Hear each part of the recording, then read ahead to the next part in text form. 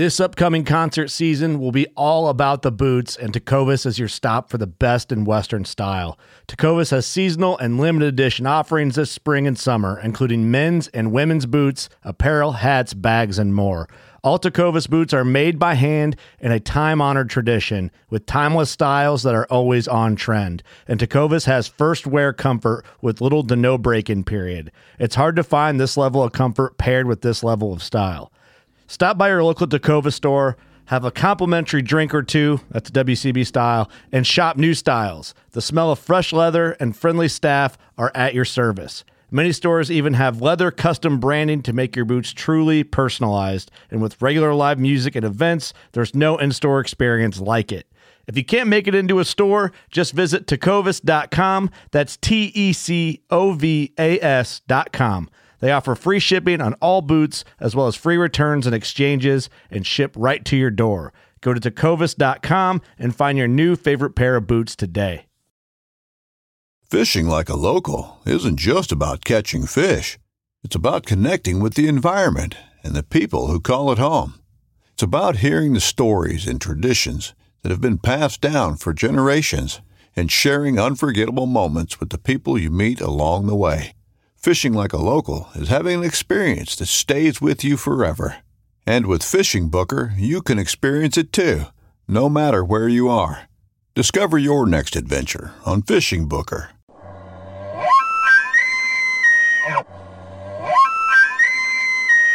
It's coming fast, man. Did you all know that only 10% of elk hunters are successful elk hunters? 10%, that's it. Now, there's most likely some people tuning in that fall into that 10% category. But for the rest, what if I told you that Corey Jacobson and Elk 101 has developed an online course that'll help make you a 10%er? The University of Elk Hunting will provide you with all the resources you'll need to be confident in all areas of elk hunting, regardless of your level of experience or success. The Elk 101 online course will give you all the tools you need to become a successful elk hunter. Now listen, and not to pump my own tire here, but, I've had a bit of success elk hunting in the past. And I took the Elk 101 course 2 winters ago. And let's just say there's stuff that Corey covers in his modules that were not only easy to process, but they taught me some things that I didn't even know I was doing wrong. And I was just totally pumped to take some of the stuff I'd learned from Corey's Elk 101 course into the field last fall. And, it worked. I harvested a nice 6x6 elk. Now you're going to have to pay for this course. It's $100, $100. Think of all that money and time you waste on calls and scent blocker, camo, and all that other stuff that you don't really need. But, Corey, being the class act that he is, he offered Focus Hunting listeners 20% off. Just use the promo code FOCUS. And trust me, it's going to be the best $80 you ever spend on anything to do with hunting.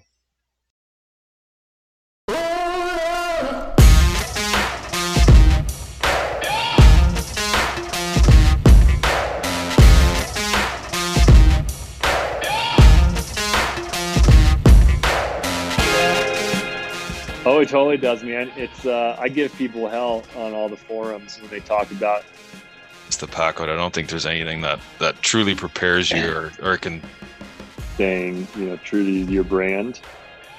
You get sore and pains and stuff, but once you build up those calluses everywhere, And then I picked up running, and so of course I decided I should not only run marathons, but I should run ultra marathons. So 100 miles.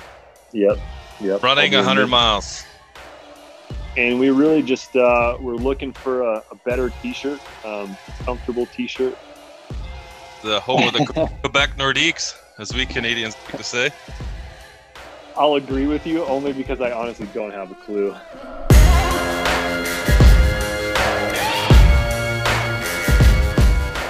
Hey everybody, thanks again for tuning into the Focus Hunting Podcast. The Focus Hunting Podcast is brought to you by the Waypoint Outdoor Collective. Make sure you all head on over to waypointtv.com after this podcast. Check out what they got going on over there. This show is a show I've really been looking forward to get to you guys. I was hoping to get it to you a few days earlier, but I kind of got caught up with a long, daunting bear hunt that I'll get into a little bit later. On this episode, I'm joined by Mating Putelis. He's the co-founder of Hunt to Eat. Mating and I chat about how this great brand all got started and where it's heading in the future. We touch on elk hunting, pack outs, good gear, and if it's worth the cost of it. And Mating tells us all about his crazy ass 100-mile ultra running, which to me is just nuts. Make sure you guys head on over to Hunt to Eat. Check out what they got going on over there, and be sure to pick up some cool swag and check out their recipes and everything else they got going on. But just one quick side note, fellas, for you, those of you who follow hockey, you're going to hear me give my predictions on the Colorado Avalanche meeting the Boston Bruins in the Stanley Cup Finals. This obviously won't happen, seeing as they are both knocked out. So that's just evidence I have no idea what I'm talking about. But anyway, let's get after it. How you doing today? I am well today. It's an early morning, running some errands, helping some friends out, but a good day in Denver, Colorado, where we're based out of, and it's sunny week here, so no complaints. Nice. How long you been down in Denver? I've been in Denver roughly 10 years or so. Been out west, kind of away from where I grew up for. Actually, I think longer now than I ever was actually back in Michigan. So, I've been out west like 20-some years now. Denver. Yeah, it's a good place to be. Lots of good outdoor adventure opportunities, which is kind of my daily MO. So, lots of good sports teams down there. That's the home of the Quebec Nordiques, as we Canadians like to say. There might be, but I'm actually, if I have any kind of sporting affiliation, it still probably lies with the Michigan team. So I'm usually rooting for the Red Wings when they're playing the Avs. Avs there's so many Michigan people here that it's actually, when they do play, it's probably more Red Wings fans than Avs fans here. So yeah, it's been a tough few years to be a Red Wings fan, but you guys had a good run, that's for sure. But Colorado's looking good. I predict them and the Bruins in the final. Those are two good looking teams. I'll agree with you only because I honestly don't have a clue. Like I can tell you more about what's happening in the ultra running scene or some other things than I can about actual sports ball teams. So, yeah, man, you're checking you out your Facebook page and stuff. You're a crazy ass runner, eh? Well, we'll get into that a little later here, but maybe right off the get go, you can just give yourself a quick introduction of just who you are. Yeah. So Martin Patelis, I was I don't know how far we want to go back, but essentially got into where I'm at right now with this company with Hunt to Eat about almost coming on 8 years now. And ultimately I was I came to hunting while my family's been in hunting, as long as I've been around. I didn't really participate. I didn't have the fantastic relationship with my dad that so many of us have to go out in the woods with. So I only got into hunting when I was 26 or so. And that's mostly thanks to my brother, who's the celebrity in the family. So he got me out elk hunting once I moved to Colorado. And ever since then, I kind of, for the first few years, I just hunted elk for, one week a season. And slowly but surely that kind of grew into working for Meat Eater for a little bit of time. And then ultimately starting Hunt to Eat with my brother. And we really just were looking for a better t-shirt, comfortable t-shirt, a t-shirt that didn't feel like it had a sticker plastered on the front, and had some cool designs. And so that's kind of what set Hunt to Eat kind of on its course. And I had no idea how to make a t-shirt, how to print a t-shirt. I was honestly an educator by trade, an adventure educator by trade. So dealt a lot with taking kids and anywhere from kids to adults out on rock climbing and kind of expedition trips. And landed in some kind of, after that, essentially kind of petered out, so to speak, due to poor pay in that whole industry. I ended up in the outdoor gear industry and then kind of in the tech industry a little bit, and ultimately ended up kind of pursuing my passion for photography, which led me to Meat Eater.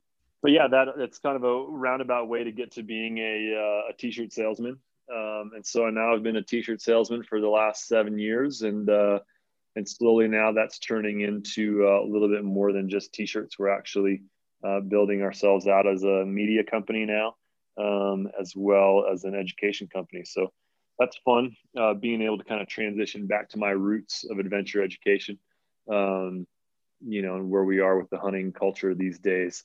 There's a kind of a what we call a blue ocean opportunity with the education, in hunting right now. So we are taking the first big step towards being the leader in hunting education, and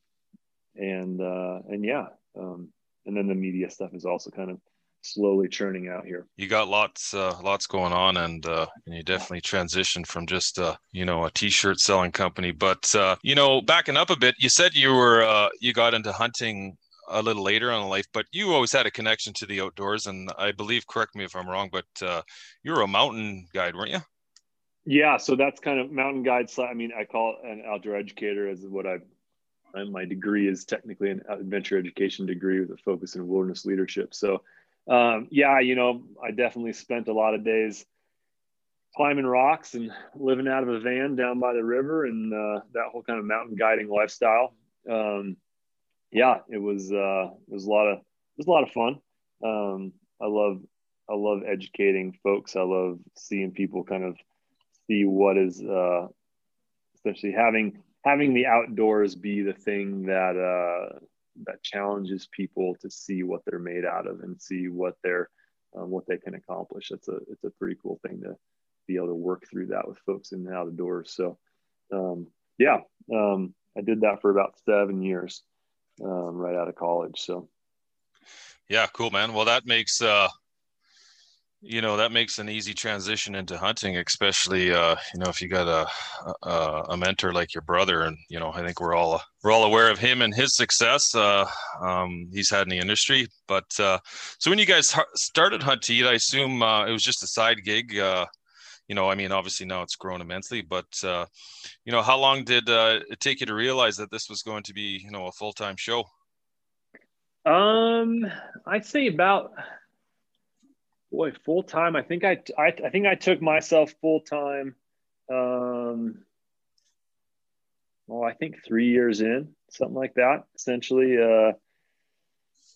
we had a pretty good first run of it. Just trying to it took us about 2 years to just figure out how to do stuff and not how to get swindled out of all the middlemen who are always selling you something and not doing very much. But I think about year 3, I essentially had the warehouse was in one of my bedrooms in my house, and I was picking and packing and shipping orders every day. So that's kind of the point at which that all took off. And really, ultimately, that was first couple of years. I was just working here and there for Meat Eater, and then driving as a Uber driver and a Lyft driver. I was one of the first Lyft and Uber drivers in Denver, and that was kind of like the way I actually made some money. And then that was a side hustle, and then sooner or later we kind of went all in. I was trying to become a full-time photographer, and Hunt to Eat kind of beat out that work. So and then it was full-time. 7-8 years down the road, and I mean, you guys pretty big now. How many people you got working over there full-time now? Honestly, we still don't have any full-time employees, although that doesn't necessarily look like that from the outside looking in. I know there are roughly 10 contractors that work for me on a pretty regular basis, and then there's something like 30 contributors at this point that are all contract workers. But it's small. Running a small business is still is a challenging thing. It's not we don't have the backing of the venture capital folks like other folks in the industry. So, we're always just trying to figure out how to make the next cool thing happen and get people's attention and keep people's attention. And it's definitely a daily challenge. Once you get too big and too capitalized, then, things, you kind of lose that kinship that you get when you stay small. Yeah. It's it is. I get that. It's a, there's a very real conversation between earning a living and staying, true to your brand, but also not doing that at the expense of earning a living. So we try to make both things happen for sure. Yeah. So I remember back when you guys first got rolling, you guys were doing like state specific teas. You had Yep. one for Alaska and California and so on and so on. Like I said, you've evolved since then. But talk a bit about what you got going on over at your webpage. Yeah. So I mean, there still are a lot of state specific stuff where we haven't gotten through all 50. Unfortunately, to a lot of people's chagrin, but we're working on it nonetheless. It's just that there's the population demands and a lot of other states demand that we, just smart business to give the more folks more of what they want. So, states like California and Colorado are probably already on their third, if not fourth, state design. And we're still working on a lot of the little ones out on the East Coast and whatnot. But yeah, you'll still see, the state stuff keep popping up and new stuff coming down the line. We're doing, there's still a bunch of t-shirt design stuff coming. So we're always trying to keep it new and fresh. But on the website, you'll actually see a new website this is probably the first place where this is getting announced. You'll see a new website come hit the internet here in another month or so. But the whole kind of online editorial is there for folks to kind of, for that new hunter to kind of land in the hunt to eat community and have an opportunity to not only figure out how to start hunting from the materials we're putting out, but also how to kind of stay connected in a community, as well as enjoy the kind of the cooking aspect, which is, I think that's for most folks coming into hunting these days. Food is the vector that brings them there. So, we want to showcase the foodies who are making wild game like really, really fun and exciting. And at the same time, we also, we focus a lot on the average, what I call the average hunter, which is myself. Really, like I'm not a chef by any means. Like my wife is the chef in the house, but there's still a lot of fun ways. Yeah, there's still a lot of fun ways that even us average folks can make wild game just be really amazing.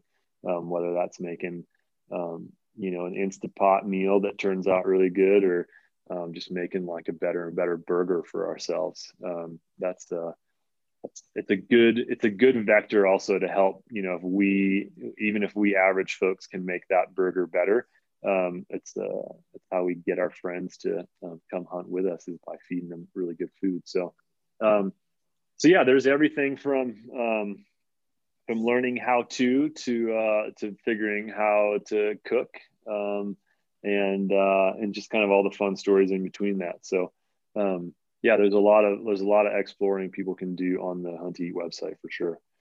Yeah. Let alone buy some stickers or t-shirts or whatnot. So buy some cool swag for sure. Yeah. But yeah, you guys, I mean, 7 years, and I didn't count how many, t-shirts and hats and all the different designs you got on your website, but you got a lot of clothing available. How many new items you guys pumping out each year, roughly? It's a good question. We're somewhere design work wise, we're somewhere over 150 designs at this point that we've pumped out in the last 7, 8 years. So there's a lot. And I'd say we're kind of on track that we kind of put out something new, 2 things every month, probably on average. Sometimes it comes in a little hotter and heavier, but yeah, I'd say 2 a month. So that's pretty good. It's not easy to get a t-shirt from an idea to the shelving. Process. Maybe you could talk a bit about that process. Maybe you can walk us through the process of actually making a t-shirt, from the idea of it to the sales rack. Yeah. That's actually probably it's the most fun I get to have, is that ideation aspect. which I'll say that of those 150 designs, probably, the core concept of probably 100 of them have been my own, which is fun. I never thought of myself as a designer, but I definitely thought of myself as a creative. But throughout the years, we've had just a lot of really great designers work for us. And, I'd see kind of some idea come to me, essentially, whether it's on a long run or out walking through the woods or whatever. And I would sketch it out on my iPad, and I draw like a fifth grader pretty much. But I would take that and kind of put whoever's style I thought would match up with the idea the best. I'd pass it off to one of our designers, and then we would kind of go back and forth from there. So it's pretty fun looking back at all these designs where we have, maybe 5 or 6 it's like renditions of a design, everything from my initial scribble to what the designer kind of figured out in the end, and kind of seeing that progression of these designs. But then it's the designer works on it. Maybe we do that for a week or two, and it's finished. And then we've got a really great print shop that we work with here in Denver, and have worked with them essentially from the beginning for the most part, except for those first few years. So that's a really fun thing, because I'm in the print shop with the folks that work there and their main designer. And so we're working on kind of the details of the design and how it actually unfolds on a t-shirt, and everything from kind of the pixelation of the screens to picking out inks and testing how inks are going to work on certain shirt colors. There's way more to that than most people think, particularly when you print shirts the way we do, which is a water-based print, not a plastisol print, meaning that we actually bleach the shirt gets bleached, and then the ink gets put right into the yarn, versus plastisol being a process where literally a layer of plastic gets put down on the shirt, and then that plastic gets printed on, which is why those shirts, when you put them on, if you sweat it ever, it feels like that sticker is sticking to your chest, because there literally is a plastic sticker on the front, and then there's just ink on top of that. Which I always say, friends don't let friends wear plastisol, just because it feels like garbage. It ultimately ends up cracking. It doesn't look very good, and I don't think it's worth the money it took to print it. I'm always trying to get people to realize that if they spend marketing dollars on crappy shirts, one, not only the shirt is crappy, but then the print is crappy. People are going to say, great, thanks for the t-shirt. And they're going to stick it in the back of the drawer, or they're just going to throw it away and put it in the rag pile. So I don't think those shirts actually get worn as much as many people would like to think that they do. So we've been pushing people to print on good shirts and print water-based. And it's, it comes out a little different. The prints aren't necessarily as crisp. They have kind of like this worn and weathered look to them, but they feel great. And you can still get some color pop. You just have to be particular about how you, the inks you use and the shirts you pair them with. So it's been a lot of fun learning that whole process.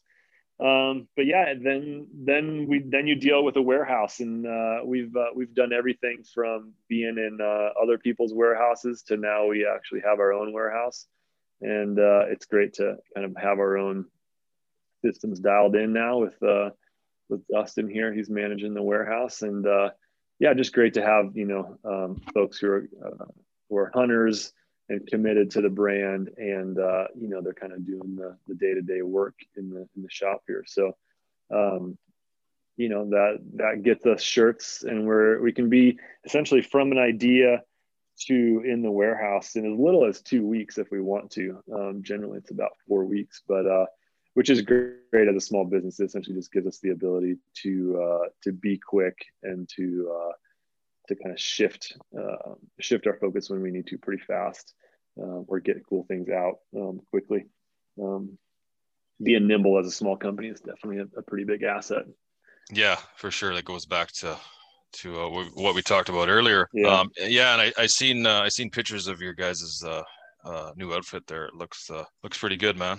That's yeah, it's nice to have. We have two office. Well, we have like a kind of a front hangout room, and then we have an office next to the warehouse. And it's just honestly, after being at a home office for 7 years, it's fantastic to actually come to work.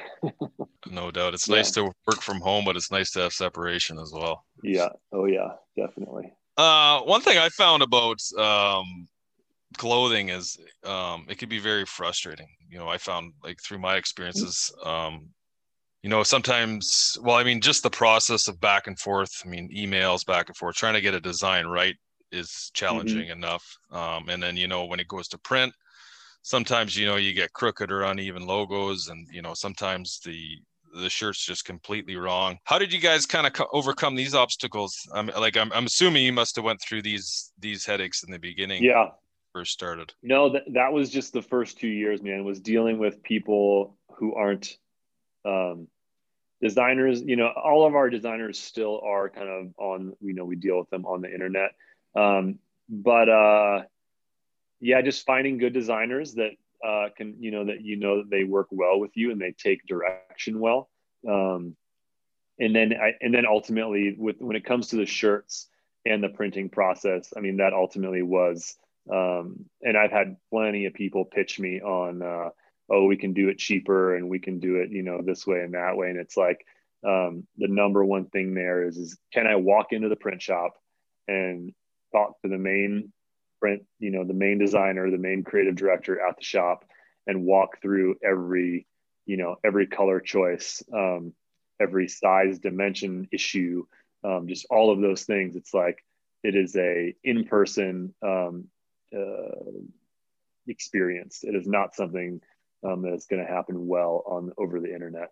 Or if it does, it's going to happen over a much longer period of time, right? Because ultimately I can walk into the print shop and we can have a conversation. We can have issues arise and we can deal with them. And I can do that all in a couple of hours, versus that being something that, like, oh, that shirt's got to get sent for me to California and then for me back to California, and then it's like 4 weeks later, we're finally through our issues, but it took a lot longer than it needed to. So I think the in-person relationship is probably like the number one thing, which is why we still have involved with the same print shop here in Denver.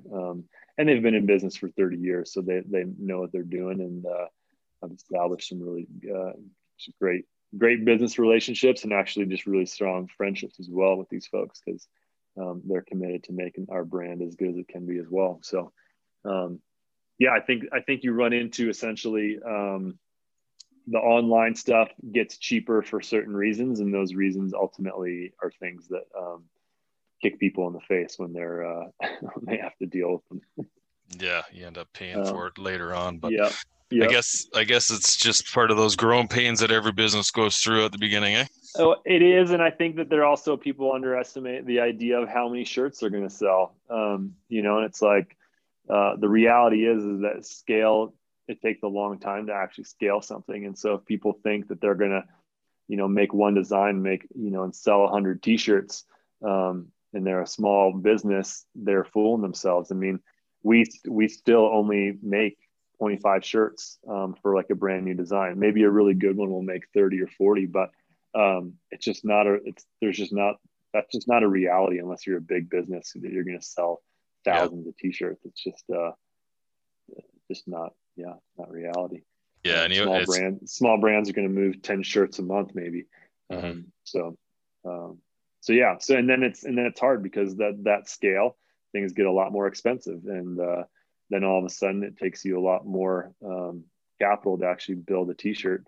And yet you're still selling it only for 20 or $25. So, it's like welcome to business 101. It's it's not all roses. No, man, that's for sure. So I noticed on your webpage, you got a collaboration series. Maybe you could tell me a bit about that. Yeah, it's definitely was a good, it is a good way for us to help kind of support, other essentially conservation focused brands, really sometimes brands, mostly nonprofits, And again, it comes down to this, like, where are people spending their marketing dollars? And there's a lot of swag made out there that just isn't good, and that most people don't want to wear. And so I figured that if people actually wear the T-shirt, you know, for Pheasants Forever or whatever like that, then they're gonna get more bang for their buck. They're going to be able to tell their story a little bit better. So yeah, we essentially just started reaching out to nonprofits and offering to do the design work for free, kind of in trade for being partners with people on these projects, and sharing their stories, and that's been just a good way to support that part of the kind of the conservation industry. So it's kind of tapered off a little bit here and there. It's also, you know, people love to think that you're going to sell, again, just thousands of shirts, but it's really not the case.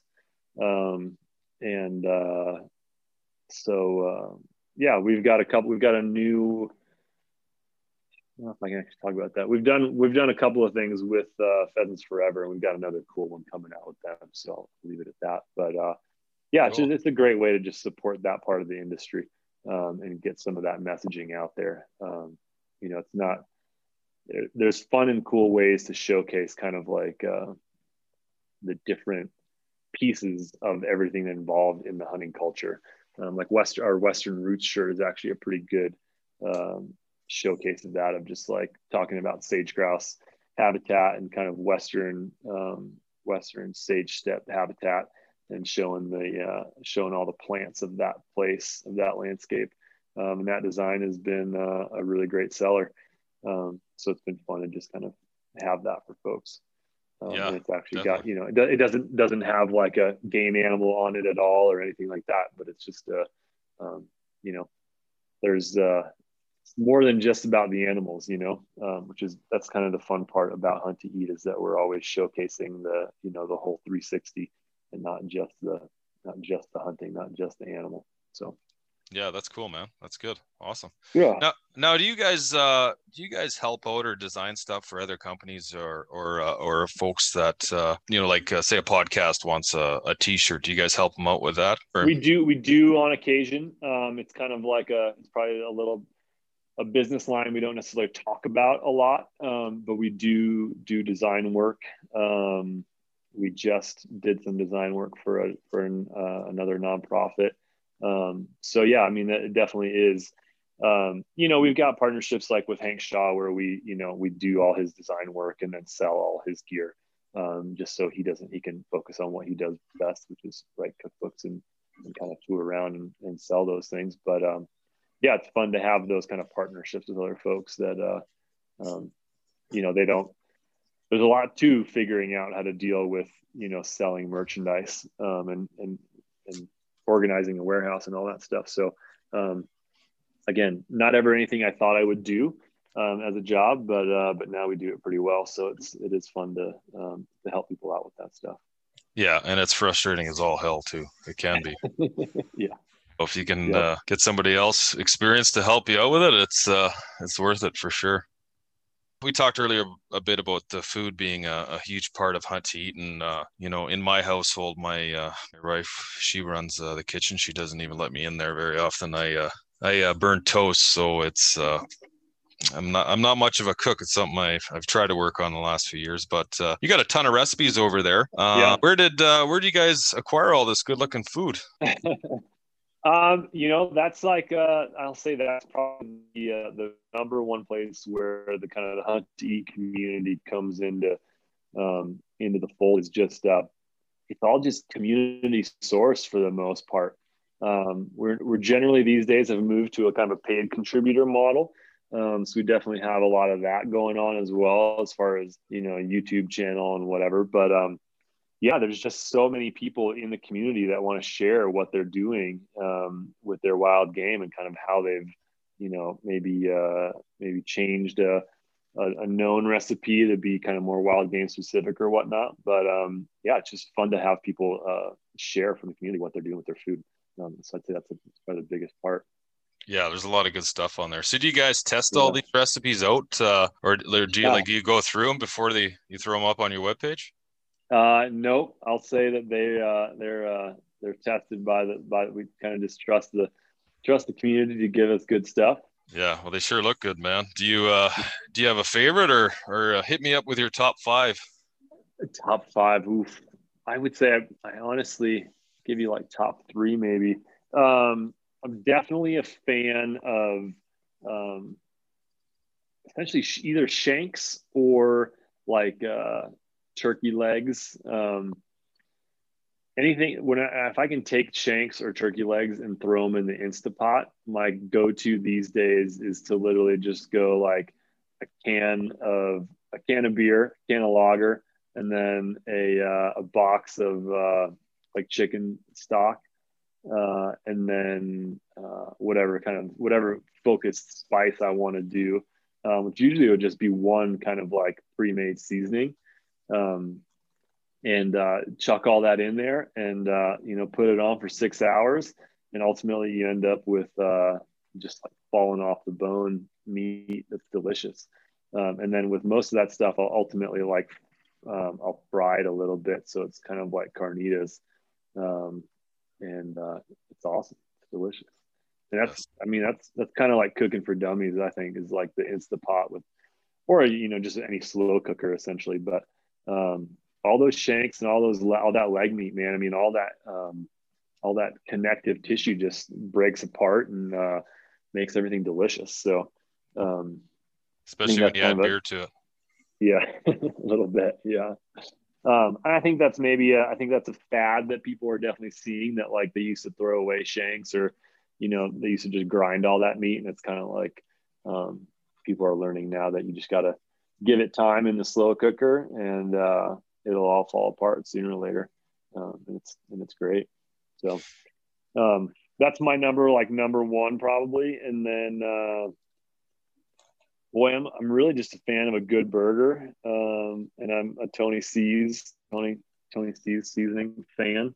A good burger like that, and then turkey schnitzel is also like a big fan favorite at our house. Ultimately, because I end up making them like with schnitzel on a bun. I'll do barbecue sauce, pickles, and cheese, and that's just like I'll call it the world's best chicken sandwich. That's not a chicken. Um, so yeah, those are my kind of go tos. Yeah, and then other just fan favorites in the house, but I can't claim them. Is my wife will do the she'll make pastrami these days, and we'll make Reubens, and that's just a fantastic. I mean, like if people are into sandwiches, folks that don't maybe hunt wild game, if they're into a good sandwich, they're probably into a Reuben. And if you can, make a good pastrami and cut and thin slice it, then you know Reuben's a good way to get people interested into it, because they really have no idea that it's actually wild game. Yeah, So that's one cool thing about recipes like this is, when you do get a chance to prepare them for, somebody who is a non-hunter, and then they're willing to eat it. And then most of the time it's always a positive on how good it was. So mhm. yeah, that's what makes these Yeah. recipes a lot of fun. Yeah, I was looking for a good bear recipe this morning on your Hunt to Eat webpage. Found a few there, so I'll have to Oh, try nice, those out. nice. Yeah, we haven't messed around too much with it. I got some bear fat from our marketing manager Gabby last year, but I have yet to shoot a bear, so it's on my radar of things of hunts I want to get after. But I unfortunately don't even think that this fall I'm gonna have to turn in my bear tags. I don't think I'm gonna have time to actually go chase one. Yeah, maybe I think next spring, hopefully, I've got a plan to get up to Montana maybe and try to get after a bear. So it'll be my first one. Yeah, cool, man. Yeah, So, I got a couple other things I wanted to ask you about, but is there sure. anything else you wanted to add about the clothing and the webpage? I don't think so. I think just if folks are kind of getting into it, stay tuned. We got a lot of fun stuff coming. New website, like a couple of new big announcements coming in the next few months here. So there'll be other ways that you can kind of tune into the Hunt Eat community, which will be fun. Um, but yeah, so just kind of stay tuned. And then if you're in the States and you're a brand new hunter and you want to learn how to hunt, then we've got the hunt camps. And so those are really geared towards, total novices in hunting, maybe never even hunted at all, maybe never even shot a gun before, but you can come to a hunt camp experience and we'll walk you through the whole thing. So that's we'll have those up on the website here soon. We've probably got somewhere 10 to 15 camps this fall that people can come experience everything from bear hunting to deer to upland to waterfowl. So there'll be a lot of different opportunities. Yeah, that's a great idea, man. That's one of the biggest obstacles I think for new hunters is just that lack of mentorship. Yep. So yeah, we'll offer the mentorship, and then we'll offer the community for people to stay involved and keep learning. Yeah, definitely.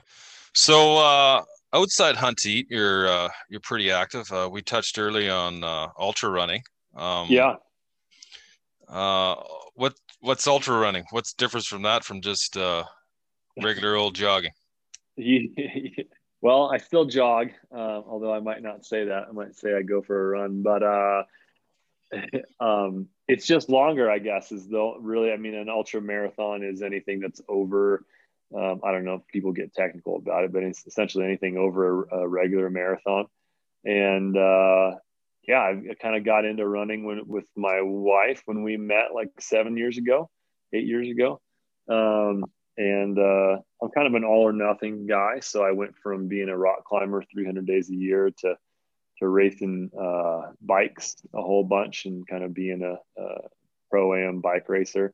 And then I picked up running. And so, of course, I decided I should not only run marathons, but I should run ultra marathons. So, yeah, I just finished up a huge block of training, and now I'm 12 days out from my second attempt at 100 miles. So 100 miles. Yep. Running 100 miles. Yeah. How long does that take?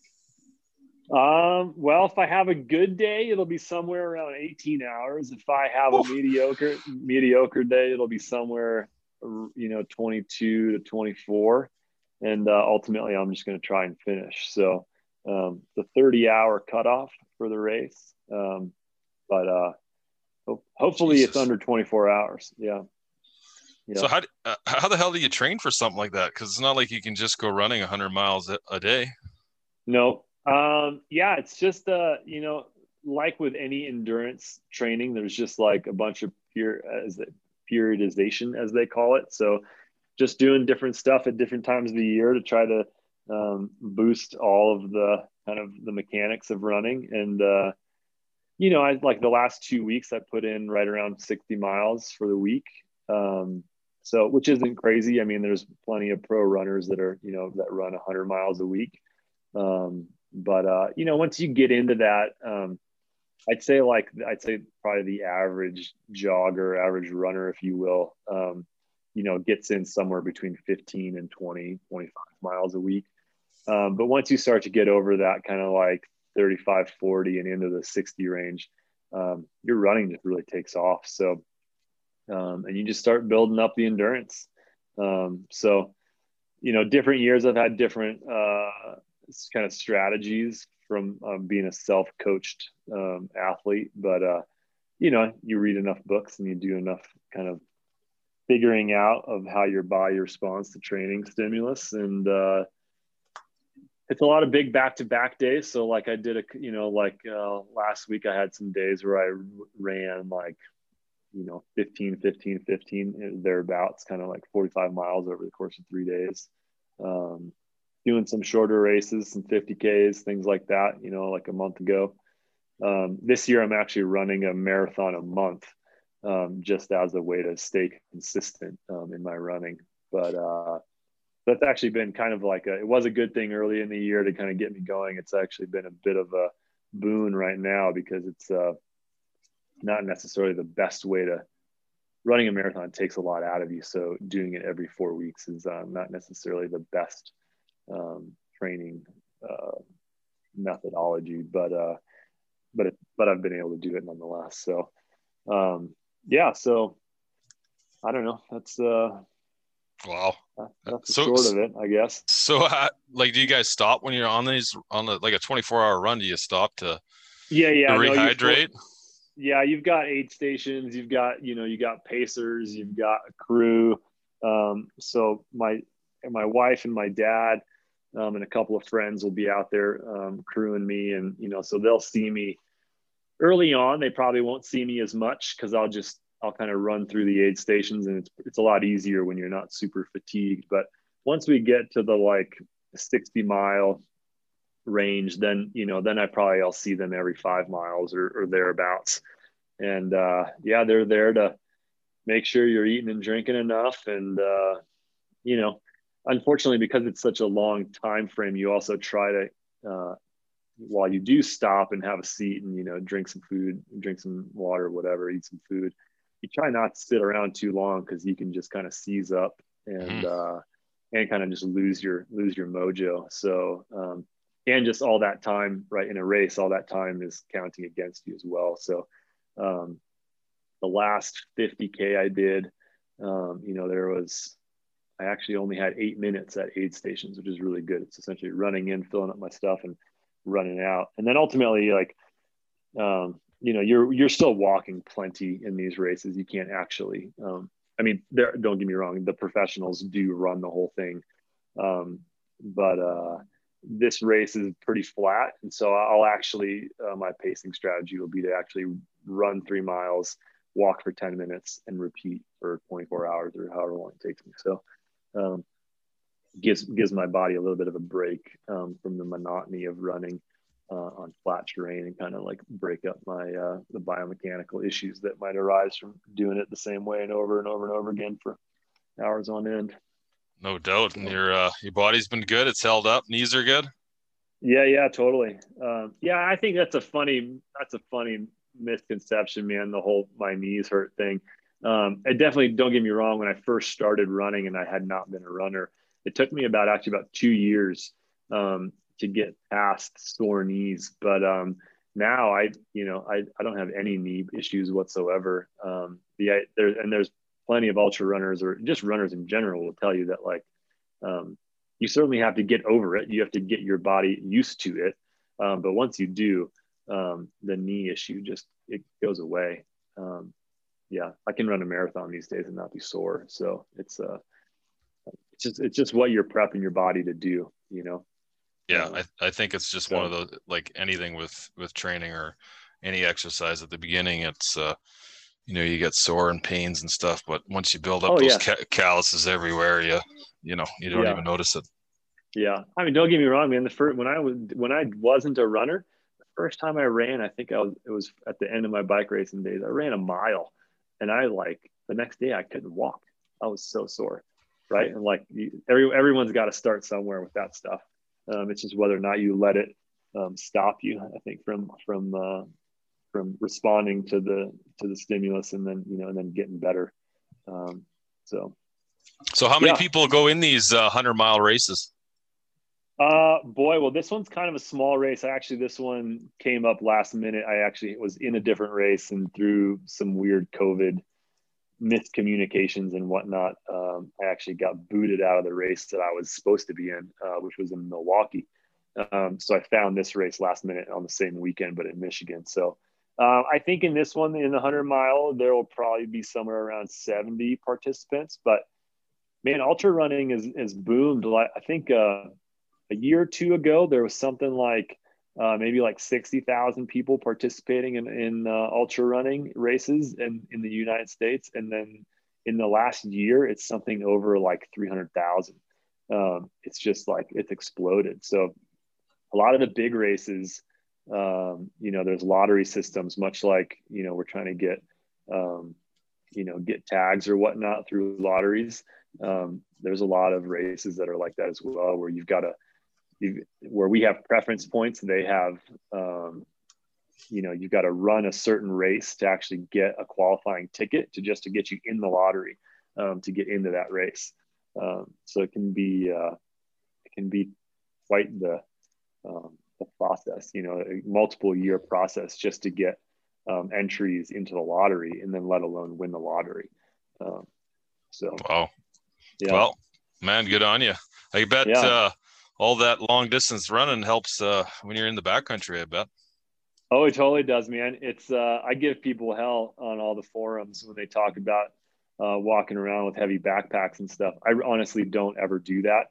Never have. I just run a lot, and what I ultimately, I think a lot of folks coming, particularly into elk hunting, or they want to come hunt big Western mountains, is that they worry so much, so much about what it's going to be like to get that animal out of the backcountry. And they don't worry enough about what it takes to actually just find the animals and pursue them. And don't get me wrong, there are days when I finally shoot an elk and then I got to carry a heavy load and it's unpleasant. But it's not something that's like impossible. But if folks show up to the mountains and they're still overweight and they're like, I can carry 100 pounds, no problem, but they're so heavy that they can't actually, walk 15 miles a day up and down mountains and do it quickly. They actually never catch up to the elk. They never find them. And then it's like, well, great. You can pack one out, but you never could catch up to one. So what's it matter? Yeah. So I always say that people should not worry as much about being, with the strength component, but they really should just lose weight and be able to march around the mountains for as long as they possibly can. And that'll make them more successful elk hunters. Yeah, you definitely need that endurance. That's for sure. Yeah. Yep. I mean, I covered 77 miles and like some 15,000 vertical or 17,000 vertical in my last week of elk hunting last season. And that last day, don't get me wrong, I mean, we had 3 pack outs, and I did we got a whole bull out in 3 backpack loads. And I carried a 55-pound pack, a 75-pound pack, and then my one buddy carried a 105-pound pack. And that was an entire elk out. So, those miles sucked. My hips hurt, but like whatever. At the end of the day, you do that a couple of times and it's not that bad. And that was 4.5 miles in, we did 17 miles that day to get that thing out of the woods. Yeah. It's not easy, but it's only once a year. And I don't think there's any training you can really do for that, you know what I mean, to make it so that's easier or that's pleasant. I mean, don't get me wrong, it's always a thrill when you take down an elk, but it's the pack out. I don't think there's anything that truly prepares you or can save you from the misery of packing an elk out. Not really. I mean, you might carry a backpack up and down a hill once or twice just to get your hips accustomed to that weight, and so they're not so totally bruised, sore. But other than that, I think, I don't know. The other thing is I think that a lot of people carry way too much stuff with them when they're actually out on day hikes or on day hunts. And so they go like trudging around the mountains on their training days with like 45 pounds in their backpack. And it's like even in a winter kind of like 3rd season elk hunt in Colorado, my pack doesn't weigh more than like 15 pounds with all my stuff in it. So it's like not a heavy backpack to like have in the mountains, you know what I mean? So I'm just not a fan of the let's go, grunt around with 45 pounds on our pack just to like hammer our knees home. It just doesn't make a lot of sense. Oh, and plenty of people do it. Yeah, they do. And I mean, when you add an animal to it, I mean, you should only have to do that once to learn your lesson. I know I did. You do it once, and then you pack an animal out, and you're like, okay, well, I don't need this. I don't need this. I don't need this. You can really narrow it down to what you need, especially for a day hunt. You don't really need a whole lot. That's for sure. Yeah, and you just get, that's also where having the investment in good gear that's really lightweight makes a lot of sense, because it's not that I forego having or having the right equipment. It's just I have the right equipment and it's really light. It's also expensive, don't get me wrong, but that makes it all comfortable, right? It makes the suffering not so bad when you actually have the right gear. And that just takes experience. Yeah, exactly. And I find it funny, I talk to a few guys and they'll go out and they'll spend, $5,000 on a rifle, and then they'll put, it's good to have great optics, but by the time they're walking out of the firearm store, they're carrying, an $8,000 firearm, and then, they're going right to Canadian Tire to buy some gear for the backcountry. And it's, you don't really need that that gun. No, you can. I mean, the amount of like a Savage makes some guns that are like $300, man. That are just they shoot straight and they Yeah, right out of the box. a 30-06 shoots great. You put a Vortex scope on it for $400. Scopes cost more than the gun, and you're out Yeah, the door for $700. yeah, Take that other $5,000 and put it into a good pair of binos and yeah. a solid tent and a $400 down jacket and like all that stuff, and you're still not spending all that money.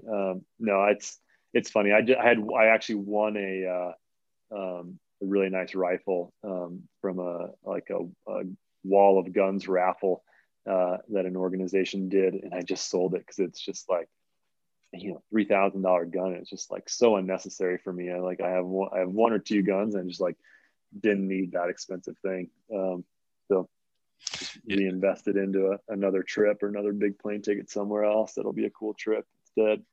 Yeah, Yeah. no doubt. Are you you're a rifle hunter, archery hunter, or you mix it up? I have done both. I've got 2 seasons under my belt with a bow, hunting elk. I was fortunate enough to shoot an elk my first season with a bow, Oh, which is nice. a huge deal. Yeah, I know for sure that was. And then the second season, I wounded an elk, which is always a really big bummer. But yeah, he came. It was great hunt, and he just came in and presented a shot that I shouldn't have taken, and put an arrow right in his scapula, and he essentially kicked it out and walked away with no blood trail. So I think he lived to bugle another day, and that was a massive bummer. But a lot to learn from those experiences as well. So yeah. And then this year, I don't think that I don't even know that I will maybe hunt elk, but right now, with how busy we are in the early season, I'm not focused too much on archery. It's mostly just rifle. So actually, in this year's elk hunt that I potentially have a tag for is really just a conservation hunt, which will be mostly walking into a field and just shooting a cow out of a herd. Oh yeah, So trying to manage. So it's more of a grocery store hunt than anything. But some years you got to take the easy ones. definitely, man. And that's some good meat right there. So is elk a general open season tag for you guys in Colorado? It can be. There certainly is an over-the-counter option. It gets a little bit, people love to complain about how busy all those places are, but yeah, it's still totally doable to get an over-the-counter tag and just go get it done. The most of those are bull only, so they've got to be at least a 4-point bull, or there's some regulations around kind of what they have to be, but yeah, it's fun. That's what I had last year was an over-the-counter bull tag, and I got it done. So, yeah, we have it's a good thing to be a Colorado resident for sure. I think there's a lot of opportunity. Yeah, definitely. We've got the same GOS, but it's 6-point for us up here. So, wow. Yeah, man. So, how about spring turkey? You get out to do any spring turkey hunting? I did. I got out a whole bunch. We had a bunch of different camps that we did. We did a big camp in Texas, and then we did one in Oklahoma, and then I was out in New York as well for just another film project that we're working on. So I actually was able to. I shot 2 birds in Texas, and then I shot 1 bird in New York. And then on the way home, I did a huge road trip, but like for almost 5,000 miles on the truck over 3 weeks. And then on the way home, I swung through Nebraska for about 18 hours, and I got it done there as well. So got 4 birds down this year. So yeah, super psyched. I love turkey. I love wild turkey. Man, I love and I hate hunting wild turkey. I tell you, I had no luck this year, but I still love it. I said I was done with it, but I'm slowly getting over it. I'm licking my wounds. I'm getting better. Yeah. It's challenging, man. It's challenging for sure, but yeah, it's but when it's so good when it's good. When they're talking and gobbling, it's It's not quite the same as an elk, but it's very close. Very close. When it hits, that's awesome. It's all worth it when it hits. That's for sure. Okay, dude. I think I'm going to wrap this up. Where can the good people up here in Canada find you guys? Yeah, so I mean, we are again shipping to Canada. I'm sorry, it's a little bit more expensive as that happens, but I believe we have figured out all of the issues to shipping there. So we do offer shipping to Canada. And you can find me on Instagram. Generally, that's the best place, just Mahteng. If you search that, I generally will be the first and only thing that pops up, I think.